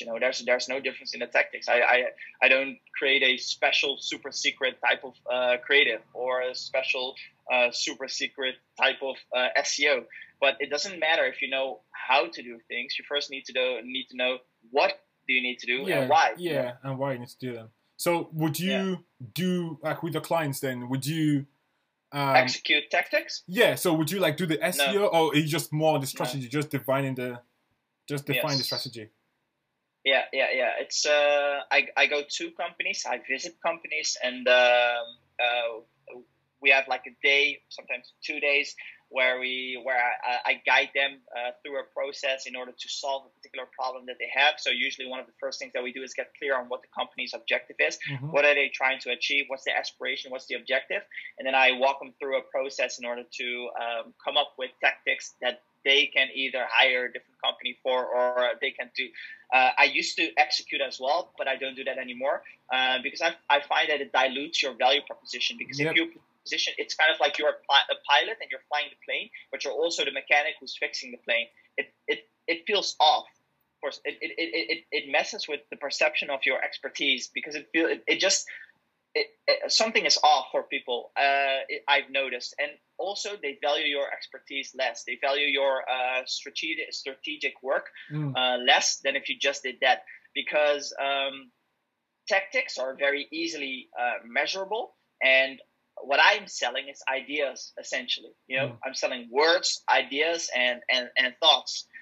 That's harder to value, because the vehicle which is used in order to deliver it cannot be sold on a cost plus revenue model, because there is no cost. I'm just talking. So if you have tactics which can easily be expressed in a function like that, where it's like, okay, I have to do SEO, and I have to hire a few guys, and hiring those guys is going to set me back $200 an hour, and I need to make a profit. So now I do cost plus. That's or in physical object, it costs X dollars to manufacture it. I want to have profit and taxes, whatever. So I'm going to sell this for 2X. When it comes to strategy, you're talking and you're walking people through stuff. So the stuff that you need is like pencils and pens and a whiteboard, and the cost of goods sold is like almost zero. So when you do execute tactics, it messes with your value proposition and the perception of the value, where people start to expect the strategic work to be free. So then you get into a situation where it's like, okay, let me ask a quick question and let me give this guy a call, and because they don't really value it. So that's what I've noticed. So no, it's purely strategic. I can definitely just focusing on the strategy. I can definitely agree to that as well, because I also used to do both as well. I was like full stack doing both the implementation and the strategy. I don't like full stack anyways, because full stack is like there's a pizzeria here in the city, and they only do a specific type of Italian pizza. And if you want that specific type of Italian pizza, you go there. And then there are like the kebab shops. So you have the pizzeria, and then you have, for example, fries. So if you want a specific type of fries, and they cut it out of a specific type of potato, and they have their own unique thingy. And if you're into that, then you go there. And then you have the kebab shops, and they do everything. They do kebab, they do pizza, they do lasagna. It's almost like, you tell me, what do you want? Do you want sushi? Sure, we got sushi as well. And then those are the worst places to get sushi. Precisely my point. And even if they weren't, suppose, like a mathematician, we're just gonna suppose something. So we're gonna say, suppose X is true. Suppose that they are amazing at everything. They have a Japanese sushi chef who spent a lifetime preparing sushi from when he was born. They put a knife in his hand. And he just doesn't going. Yes, he went to Sushi Mountain to train with the monks like every single day. Every single day, yeah. With his eyelids as well, cutting sushi with it. Yes, an Italian dude making ridiculously good pizza. Even if all of them were true, the perception is already fucked up, because people have the heuristic that if you do everything, you're good at nothing. And it's a heuristic, so it need not be true, but it's true often enough that people use it as a heuristic. So in a situation where you do the strategy and the tactics as well, the perception of the quality that you're going to deliver is already lower. And unfortunately, in many cases, perception is reality, because reality is influenced by your perception, which you can see in wine studies. So if a bottle is very heavy, people assume that the wine will taste better, therefore it'll actually taste better, because when they rate it, they will say this wine tastes better than the one from the plastic thingy or the carton, even though you controlled for that variable and you put the same wine in both fucking things, so they should taste the same, but they don't, because value is created through perception as well, and that's true in this instance as well. So there's just it's just something you need to take into account. How do you deliver the value that you're providing as well? And if you're like, oh yeah, we do everything, then even if the output is great, because of the perception, it will be perceived less favorably as well. And it also tends to attract worse clients, by the way. I've noticed, because it's a particular type of client who wants someone to do everything, and that's usually a person who wants the entire world for pennies. So and they don't, like I said, they don't value the actual work that you're doing in the first place. They see you as a dispensable resource as well, because it's like, well, if you cannot do it, there's someone else, like, on Upwork can do it. No, sorry, go on. Yeah, what I wanted to say is that, and that's already a problem that you run into in tactics very quickly, because when you're selling SEO, there are a billion people who sell SEO. So you're already putting yourself in a spot where you're very fungible, at least in the perception of the consumer who's hiring you. So yeah, that's definitely not something I do anymore. Mixed strategy and tactics. Yeah, definitely. Actually, I think probably not in this call, because it's gonna take another few hours to discuss. But I would like to find out sometime in the near future how you find your clients and the brands that align and also value the I guess the resource that you bring into them, because I think that's something that's super interesting. Is that a lot of people right now, culture is super key now. Everyone wants to align themselves with businesses and brands that sort of have the same values, ethics, or culture as they do. But when it comes to selling strategy, I think it's only a specific type of person or people or company culture that do value that. So I think it would be interesting sometime to actually go down to the nitty-gritty of how I can give you the answer in like one sentence, because it's very simple. Right now, everything is inbound. So I write stuff, people resonate with it, they contact me, and then it's just qualifying. qualifying your customers to figure out if they're a good match. So one of the things that I do is I charge a shit ton of money, and then I use that as a filter mechanism to weed out people who aren't serious. So I'm actively trying to push people away. I'm like, dude, why do you want to work with me? There are like, I can point you to 10 different people who are much less expensive than I am. You know, go to them.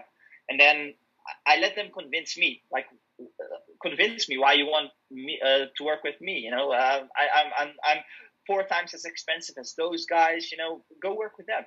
And then they're like, no, we tried it in the past and we were very unhappy with the results. So ultimately, we ended up burning money. We don't have a lot of time. It needs to happen fast. We trust your expertise because you're very critical and you're research based and you're aware of conjectures, and you're able to point out the spectrum of possibilities and which ones are more probable to be true, more likely to be true versus another one, etc.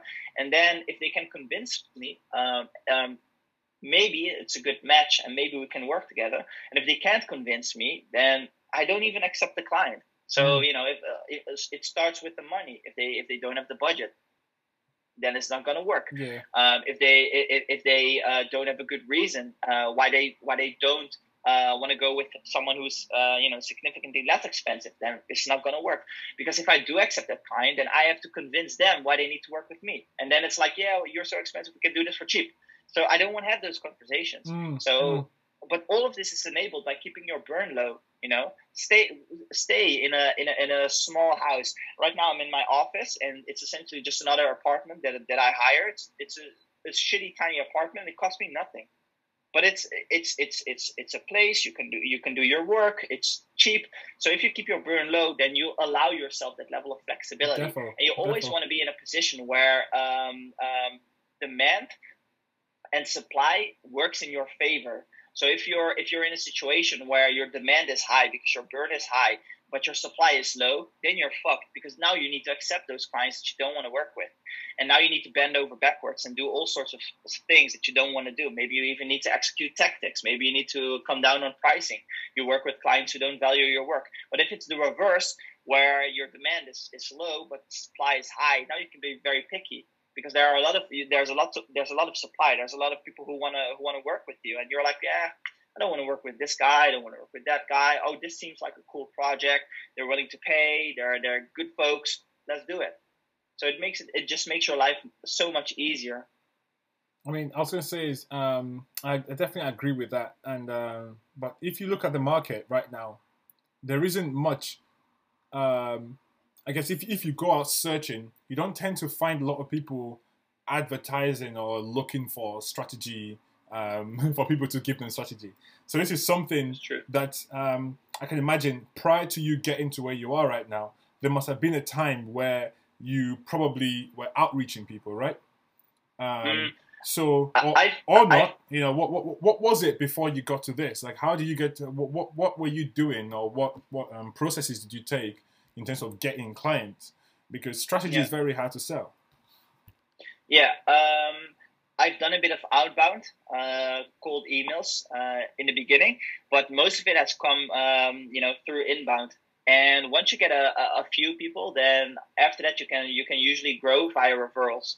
So that's mainly it. I don't really do outbound anymore. Maybe I should, but I just I just don't like it, and it doesn't feel like a good use of my time. So inbound is just easier for me because it doesn't really feel like that much work to create content.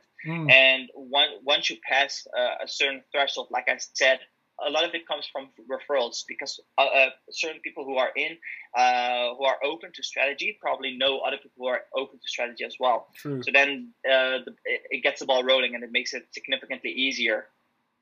But there is one important thing that I forgot to mention, which is that usually when it comes to this type of work, you got to work with like bigger brands, because they have a marketing department or they have a marketing budget, etc.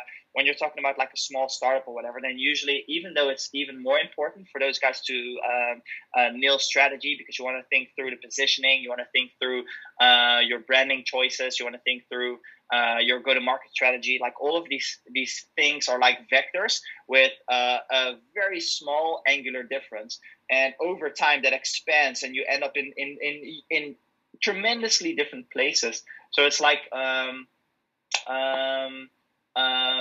what's it called? Webvan or whatever. It was like a predecessor to Instacart. Like different people try to tackle grocery delivery in different ways. Some people try to do it like an Instacart model where it's like Uber Eats but for groceries, and other people try to tackle it like working with groceries and then or supermarket chains. I mean, working with supermarket chains and with the stores themselves, and then working for them and getting the groceries to consumers. You're trying to tackle a similar problem, but the way that you try and tackle it depends will influence your success. And we saw, you know, in the .com bubble, etc., that some companies went on to succeed and others didn't, by virtue of this very slight difference in strategy. But those guys usually don't have the budget unless you're trying to look for people who have raised, so maybe like a Series A or something. So yeah, when it comes to this, just be mindful that the client isn't the type of like bootstrapped person. But I'm trying to reach those guys right now, but it's a different product. And but that's the thing. That's the thing I was going to say, because I'm very similar. So I'm transitioning as well to. I guess my biggest value proposition to anyone I work with is in terms of being a handy resource, right? So I want to be a resource that you can be utilized within your company to achieve your goal, eliminate friction between your product and your users, right? So that's something that I'm focusing on a lot, and that's the reason why I'm reaching out to startups. But like you said, a lot of startups don't understand, like, big brands understand a lot more the value of strategy than startups. And it seems like we're in a very similar position where, like you just said, you're transitioning to startups right now. So how do you see that playing out? Because, and again, it's actually one of the biggest reasons why I reached out to you, is because I literally am sort of almost also testing that my value proposition as well with you, because it's like at the end of the day, I want to be of value to you in your network, right? So I want to also provide value to you and help you to get to where you want to go to too. And that is something I focus on a sort of very personal level. So how do you see yourself transitioning to that? Yeah, it's going to be a volume play. So the idea right now is to create a small, a lower fee subscription product, and I'm just going to create content specific to the people who want to buy into it. So it's going to be the exact same thing as like an MMA membership, except instead of going to the gym and learning MMA, you're going to go to the gym and you're going to learn things about entrepreneurship. So very similar to what I'm doing right now, except just paid. So nothing fancy. And it's an experiment. So we'll see whether or not there's an appetite. I'm hoping there is. But I'm going to try and create the product for RJ from 10 years ago. And I hope and I suspect that there are people who are interested in that because of the fake guru people. They are attracting people. And I think that there is a subset of those set of people who want to be, quote unquote, one of those guys. So they aren't necessarily interested in the Lamborghini and all of that stuff. They're interested in being one of those guys, I think. And if that's true, then a subset of those people would resonate with the work that I'm going to do. But essentially, it needs to be a volume game because you can't charge a lot, because people, when they're starting out, they don't have a lot of money. So I also don't want to make it too cheap, because price is a signal for commitment as well. Definitely. So the price point is probably going to be something like near $100 a month, something like that. It's not enough to break the bank, and if it does, then you're not the wrong customer for this, because then probably you don't have a serious company yet, or you need to get a job so you have more disposable income, get a higher paying job.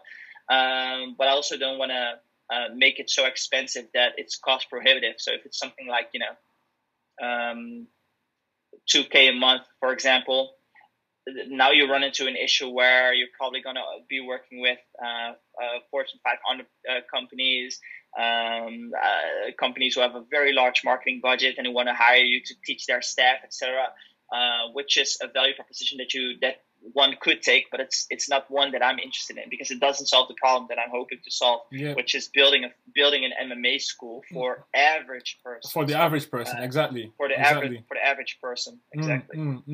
Yeah, I mean that's one of my. I was gonna say as well. One of my objectives is making that information super like accessible. I think that's what's super key here, is that it's accessible to the everyday person so they can apply it. What are your own objectives then on a larger level, on a larger scale? I guess I take a step back. So your name's Youngling, right? Or is that your last name? Right? Yeah. What's your first name? I believe RJ. Who you started with this. So I was like RJ, right? RJ Youngling. Yes. Cool. So is this just yourself working, or do you work with a team, or is it you and someone? Just me. Just you. Just me. Yeah. Great. Yeah. So, when I need people, then sometimes I hire them for a project or I consult with them.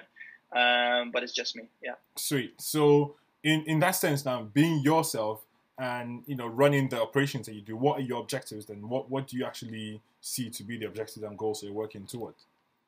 Yeah, two objectives: to launch this product, which I'm working on, and to validate it. Hopefully, I can make it work, and see whether or not there's a market for it. And the key objective, the main objective that I have, is to grow my audience. So that's what I'm focused on right now, because I've been putting out a lot of quality content on Twitter, but because my audience is very small on Twitter, I'm somewhere, I believe, like a little over 800 followers, which is nothing. It doesn't get a lot of eyeballs. And, if you have something like I said, 100K followers or whatever, when people like it and retweet it, etc., you have more viral pockets, essentially, because someone retweets it and maybe they have a larger following as well. So a lot of people in this pocket see it, someone here retweets it, etc. So you get more serendipity. More people can see the work. So that's my main objective. And more specifically, I'm focusing on Twitter as a channel, as my main channel. Yeah, but possibly YouTube as well. I haven't been taking it seriously, but I've considered it because I think it might be a good channel for me as well. And then maybe doing something like reaction stuff. I saw a therapist, and he was watching Good Will Hunting and commenting on a scene of Good Will Hunting through the lens of being a therapist. There's a dude who does the same thing for being a lawyer and doctors as well. And I think it's a way to create content at a high output, and it's something that people seem to be very interested in. So that's something that I've been toying with as well, looking at movies, etc., where there's an element of entrepreneurship. Maybe the main character wants to start a company, and then you can discuss like this isn't realistic. This isn't how product market fit usually works. This is very realistic. This is exactly how it goes, etc. And just describe these different things, and maybe then like I said, try and sneak education in through the back door. Definitely. Yeah. I said omni-channel leveraging. No. Yeah, I don't want to do omni-channel because it's just one dude, and I don't have the bandwidth to try everything. And I've done it in the past. I've experimented with it in the past for a significant period of time. But what I've noticed is that it's like juggling. Mm-hmm. If you can juggle 3 balls and then you add a 4th, what happens is you don't drop one ball and you continue juggling with 3. What happens is you drop all balls. And that's what I've noticed as well. When I started spreading my attention too thin between LinkedIn, my blog, maybe even YouTube and Twitter and Reddit and all of these different places, then everything just goes to shit. Yeah, so I think it's better to go to and also there are so many different nuances. So Gary Vaynerchuk is very big on this idea of create a masterpiece of content and then clip it up into different pieces. Yes, but I don't think it works for the average person. Only for him, because he has a team of 1 billion people behind him, and the reason why is because there are very key differences between a platform like Twitter and Facebook. So you can't simply write a blog and then make a snippet from an excerpt put it on your Twitter and expect it to do well. There's a certain type of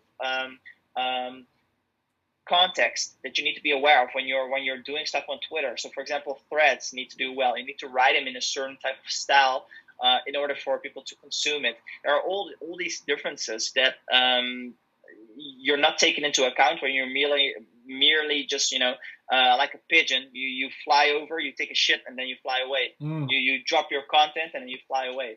So yeah. So if you only focus on one channel or two channels, then you have the opportunity to really focus on all of those nuances and go deep. And also in the beginning, when you're still building your audience, it's very hard to do so by creating content and uploading that content. What you need to do is a lot of hand-to-hand combat and building relationships on that platform, which you can't do if you're targeting 10 different platforms. Yeah, how are you going to do that as one person? Or you need to hire a staff of a billion people, but now you're increasing your burn, and your burn is through the roof, and you don't even have product market fit yet. So you have all of these different problems. No, that's really cool. I was going to say, what's your educational background then? What's your thing? I gotta wrap it up in a minute, but sure. Let me walk you through it really quickly. I'm a high school dropout. I went to high school in Holland. You have 3 levels of high school: low, medium, and high. I went to the highest version of high school, and then I dropped out. Then I went to a special school where you can do your entire high school. The high version is 6 years, but you can do it in 1 year if you want to. So I did that, and I completed it in 1 year. And in Holland, if you go to the highest version of high school, then you can go straight into university. So you can skip college or whatever. I did that. I studied mathematics or econometrics, to be completely honest. Econometrics, it's essentially just mathematics with macro and microeconomics classes too, and psychology. But I dropped out in year 3 because of the previous business that I had, which was doing really well. So my background is in being a professional athlete. I've been training since 16 or something. I did baseball at a pretty high level before that, but then I stumbled into tricking, and I've been tricking ever since, which is all of these flips and kicks and all of the stuff that you see in martial arts movies where someone does a completely cool looking but completely ridiculous kick or whatever. We do all of that stuff, and then we combine it into a combo. So tricking in combination with that business that was taking off and university was too much. But the main reason that I wanted to quit is because I was very disillusioned.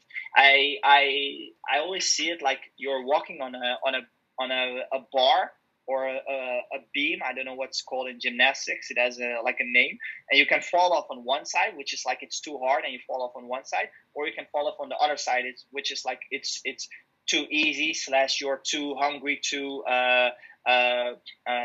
get it done. Driven. Yes, and I fell off on that side. So I remember in physics, I wanted to know some stuff that wasn't necessary for doing your exams in high school.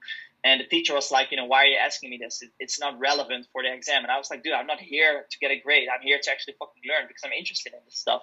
So if you're very driven and you have the attitude of an extreme sports athlete, or just an athlete in general, by the way, you have this champion attitude. You're very driven. You want to go hard. You're serious, and that's not really what school's designed for. It's more designed for obedience, not stirring the pot. Not really for being hungry for knowledge. So after I was done with high school and I went to university, I was expecting university to be different, but instead it was just more of the same. I went to psychology, and it was exactly the same as high school. You have a professor, and they are teaching you. They're walking you through PowerPoint slides, and I'm like, dude, what the fuck am I doing here? I can read these same books by myself. I'm already reading a lot of these books.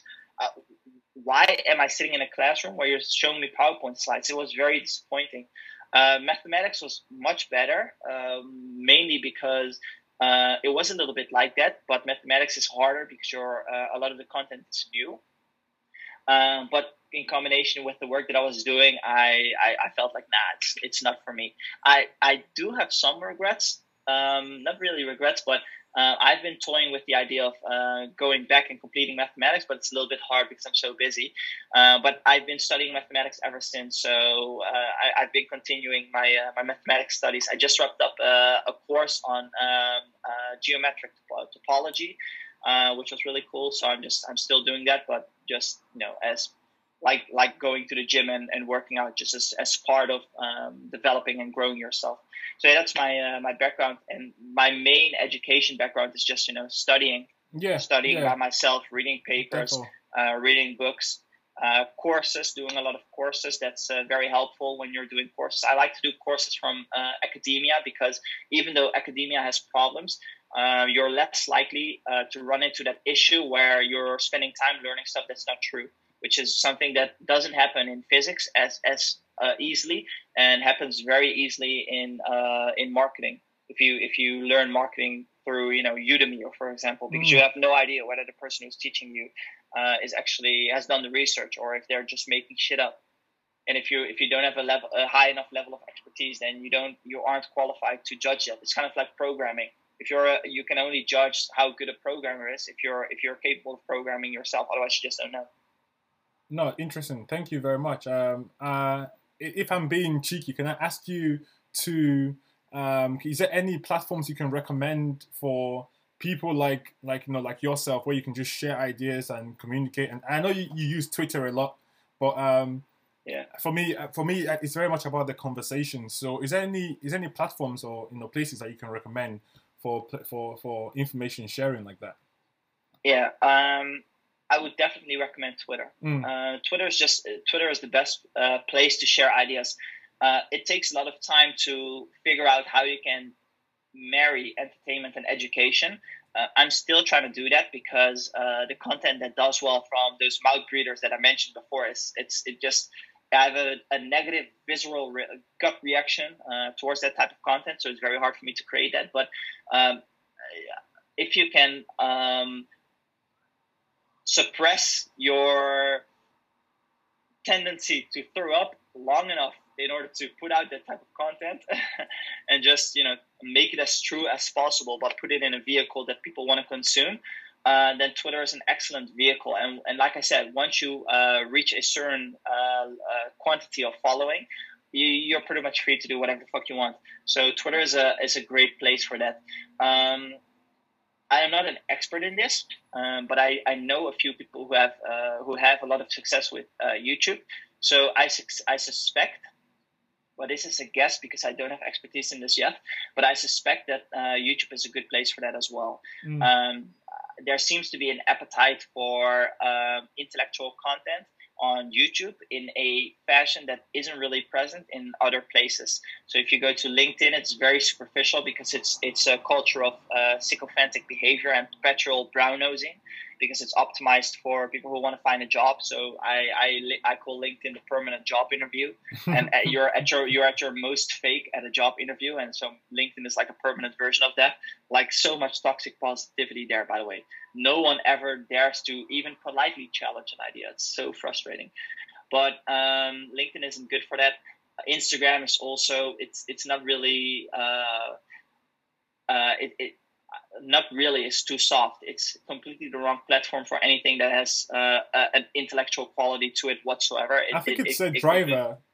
If you think of it as a funnel, because what I've been doing is like designing sort of what a driver to YouTube or something. Yes. It's always a driver to use to point somewhere else. I think that works for technology reviews and stuff like that. I don't think it works for intellectual stuff, because people on Instagram, also by virtue of the algorithm, again, you have to keep in mind this Darwinistic nature of an environment. It's optimized for people who want to share pictures of their butt. There's like it's essentially like soft porn for women, showing your abs and your muscles as a guy. The kind of dumb stuff which does really well, like I said, like doing dumb stunts, which are the kind of jackass stuff, stuff that creates a strong visceral reaction, maybe of disgust. That's the type of content that you see does really well. Even if you look at like more educational content, if you look at like entrepreneurial educational content on Instagram, there is none. It's Yeah, all there isn't motivational much. speaking equivalent. It's like a picture of a lion and then like go hard or go home.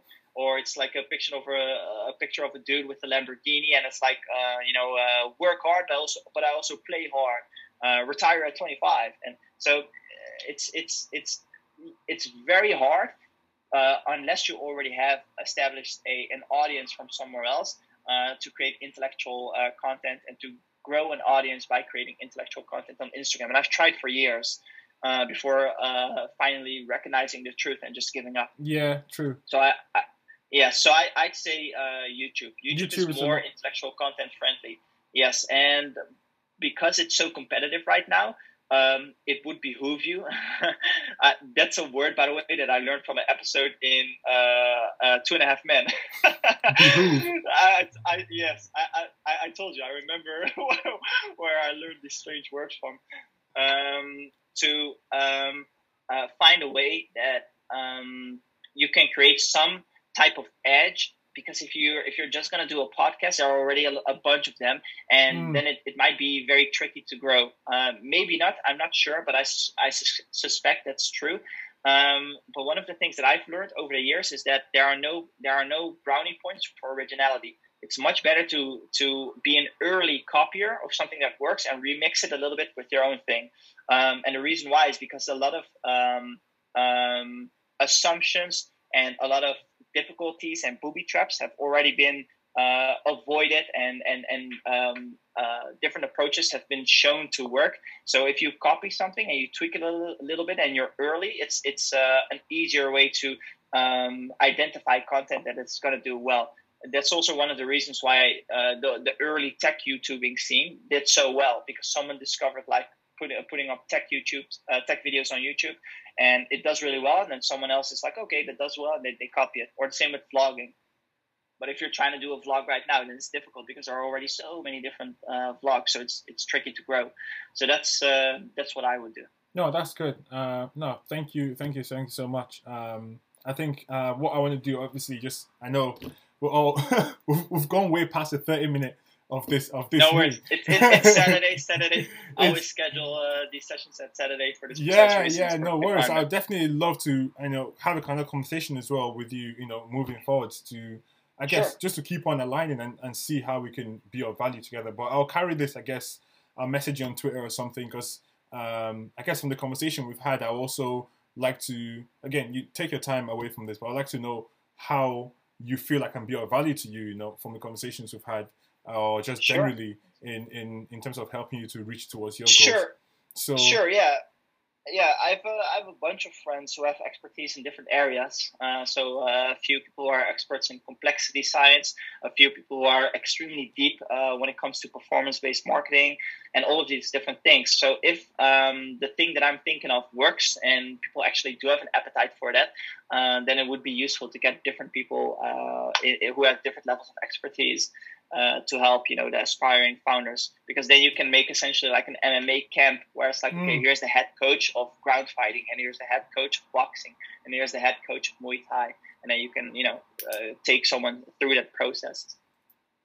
Awesome stuff, man. I also I do Thai boxing, and I started learning capoeira as well. Yes. So when you keep on mentioning MMA, I'm saying I genuinely just visualize the gym, because we spar every Friday, and my shins are still hurting. Good man. Good man. So every time you mention MMA, I just think back to yesterday, and no, it's super awesome, man. Like, just like I say, that physical element to it as well. You mentioned tricking. I know exactly what you mean. I've got friends in the parkour scene as well, so I know exactly what you mean.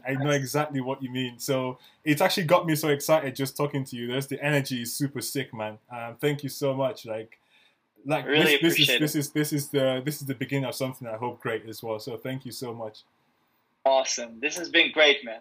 Awesome. We'll talk soon. We will talk soon again, man. Have an awesome day, man. Peace.